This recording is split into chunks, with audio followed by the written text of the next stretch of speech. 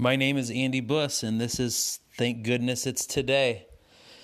The greatest thing you can do to change your life today, right now, is to start being grateful for what you have. Oprah Winfrey. The best part of Oprah's quote is that it's a choice you can make. It's something that you have complete control of. As I transitioned into adulthood, I somehow accidentally fell into the societal norm of looking for happiness out there somewhere. I didn't know what out there was, but I was thinking it was probably in a job title, maybe a salary, a big house, nice car. Those things will make me happy. How about when I save some money and I don't feel like a broke college kid? That'll be nice. That'll help. That'll help make me happier. Other people seem happier. Well, I guess they have better jobs and they make more money than I do. I can't believe that they can afford that huge new house. He's buying like a brand new F-150, and I drive a car worth $3,000. I work hard. Why don't I feel happy? Why don't I have anything to show for it? Why do I feel unfulfilled? Why, I ask myself? Because I'm a recovering, ungrateful disconnect. I say that jokingly, mainly seriously. I wasn't practicing gratitude for what I already had, for what already existed. So what made me think more things were going to make me happier? For me, because I wasn't aware of emotional intelligence. I wasn't aware of how to focus inward rather than thinking externally, or material possessions is what would make me happy. I was introduced to emotional intelligence with extreme skepticism, but I knew there was more for me. I felt unfulfilled. I really wasn't clear on my goals, my vision, my future. And so if emotional intelligence could possibly support me with that, then I was going to be open to it. One of many aspects of emotional intelligence is practicing gratitude. Dr. DeStano, who is a professor of psychology with Northeastern University, a fellow of the American Psychological Association, found through a long-term research project that he documented and was in the Wall Street Journal, found that adults who practice gratitude have more energy, more optimism, more social connections, and they are less likely to be greedy, depressed, or envious. That hit me pretty hard. I was previously greedy, depressed, and envious. Shauna Niequist, in her book Present Over Perfect, states that humans are wired for love and connection, and gratitude directly builds love and connection. I didn't realize what I was disconnected about, or that I even was disconnected, but I was. I regretted decisions in my past. I was waiting for the future, when things would be better, for when I'd be happier, for when I had more money. But when I was with people, I wasn't really with them, I wanted to be with them, but I also sort of kind of wanted to be somewhere else doing something that I thought might make me happier. But I didn't know what that was. So I took an uncomfortable plunge to start to discover what it was that I was missing. What was it that stood between me and being fulfilled, feeling happier? What was my vision for my life? There had to be more in life than wanting a specific job title. There had to be more in life than a high salary, a nice house, a new car. I didn't know what that was, so I hung my hat on those material things, because what else was there?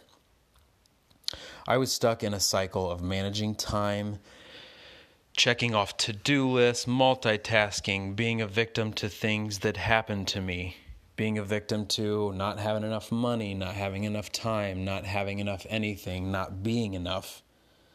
I was exhausted and I was 34 years old. Shauna Niequist, again, in her book of Present Over Perfect, she identified this as actually very common, but we don't really talk about it. So when we feel like this, we feel like we're alone. She says that the societal norm of being strung out on the drug called efficiency is where we're at. And I think I know what you guys are thinking. With so many things going on, with such little time, if we work and we have kids and we have activities and families and friends and relatives, how do we make it all work? Practicing gratitude, in my opinion, is where we begin. It's not the magical fix, but we have to start somewhere. We get to start somewhere. So I'm not talking about what I used to do, like saying, "Oh yeah, I'm glad for my marriage. I'm happy about my marriage. I'm happy that my kids are healthy. I have a job, so that's cool. That's good." That's not what I mean when I'm talking about practicing gratitude. I'm talking about finding gratitude for little, seemingly insignificant things. I didn't know how to do this. I'd never done it before, so I needed a coach of mine to show me how to do this, because it was weird to begin with. I knew it would take practice. I didn't know if it would work or if it would help, but I knew what wasn't working and wasn't helping, so I was willing to give it a try. So I'll do what my coach showed me by saying that I'm very specifically grateful for a few things. I'll give you a couple examples out loud because this was beneficial for my coach to do to me. So right now, in this moment, I am grateful that my oldest son shows up as a leader at home and at school. We received a recent phone call from the school principal. Really had me worried and nervous when he said who he was when I picked up the phone. But he was saying that there was a situation at school with a student who was jokingly picking on my son, poking at him. And he was calling to say that he had a one-on-one conversation with my son, and that my son responded as a leader. He didn't let it bother him. He used his words. He told the other student to knock it off. He stood his ground. He did the things that we've been trying to lead by example, to teach him and coach him. And the principal took his time to call us to say thank you. And he said, "We have a great kid on our hands, a leader that a lot of people could learn from." I'm grateful for Cohen in that he is outspoken, strong, competitive, and a leader. I'm thankful for family who, no matter what, are always there to be a positive support to me. Anytime that I need to make a phone call, if I'm struggling with someone, I know that I can call instantly a handful of people. And it may be that I just need to talk out loud. It may be that I need some feedback or some input. But I'm specifically thankful for my family in that I always have that no matter what at any given time. I am thankful for my community, which exists of a lot of different people, and that I surround myself with people who support me in being the best version of myself. They aren't threatened by things that happen that are good. They're not trying to compete with me. They're not trying to up-one me. They're genuinely happy for when things go well. And they tell me that. They verbalize that. And that's not something that I'm previously used to. So those are just a couple examples. I typically, when I do this, when I practice this gratitude, I typically say 10 things out loud, very specific things. And what that does, for me at least, is it grounds me to want to do my best and want to be my best. it shifts me straight into being present and connected to what's most important to me. And that's not money. That's not a car. It's not anything materialistic. It reminds me that being intentional about how I choose to operate, how I choose to spend my time, who I choose to be, results in me being less busy, less frantic, less stressed. And so I'm reminded by a workshop that I attended where the facilitator asked, if you were at the end of your life, what would matter to you? That was a massively impactful moment for me. What was most important to me? If I'm at the end of my life, throughout my life, what was the most important thing to me? And is that how I chose to be? Is that where I chose to spend my time? Is racing around to buy a new cell phone, to drive 80 miles an hour to get to where I'm supposed to be, to sit in line for a $5 coffee, to watch mindless television, to make everyone else happy around me, is that really worth it? Is that where I'm going to say, I'm really glad that I spent my time doing those things? I mean, at the end of your life, managing time, checking off to-do lists, money, material things, those things aren't going to matter. Those things, according to Brené Brown, are ways that people try to fill a void of emptiness, disconnection, and insecurity. So stop right now. I'm asking you to stop in this moment and identify the 3 specific things that you're grateful for right now in this moment. If you haven't practiced this type of gratitude before, it may seem weird, odd, awkward, but give it a try. I invite you to give this a try. Go ahead. I'll give you some time. Trust me, you deserve it. You're worth the time. You're worth shifting into gratitude. So I'm going to ask you to practice those 3 things. You get to say them out loud. And begin now.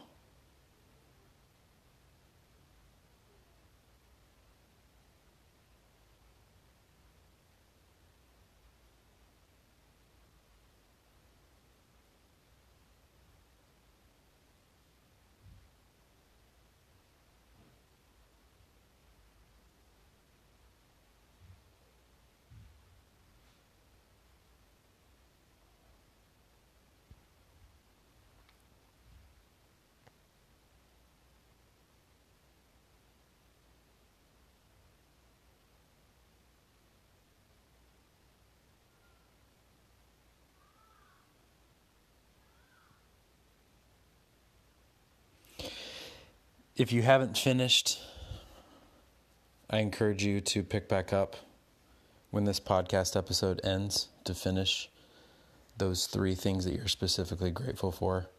If you're driving or now is not the opportunity for you to do that, I encourage you to do that at the next possible opportunity you have. Give it a try. What you fill your mind with grows. Given that you have the control of this and the choice, I invite you to practice gratitude. It's your choice. You can choose to do things that I've done before, which is be a victim of time and money, be a victim of things that just always seem to negatively happen to you. I tried that. It doesn't work very well. Or you can be the author of your life and fill your mind and your body with the things that do serve you. The things that are going to align with where you want to be, your future, your goals, your vision. This is your life, but you only get one chance. So choose wisely. And that choice and that chance is right now, actually. Your life is right now. There is no dress rehearsal. There is no practice. Your life is right now, in this moment during this podcast. So make a choice. And if you're unsure where to begin, try practicing gratitude every morning for 1 week. Even in the small moments, not just one time a day, not just in the morning, not for 1 minute or 5 minutes or 10 minutes, even 10 seconds, even in small moments, in the car, stuck in traffic.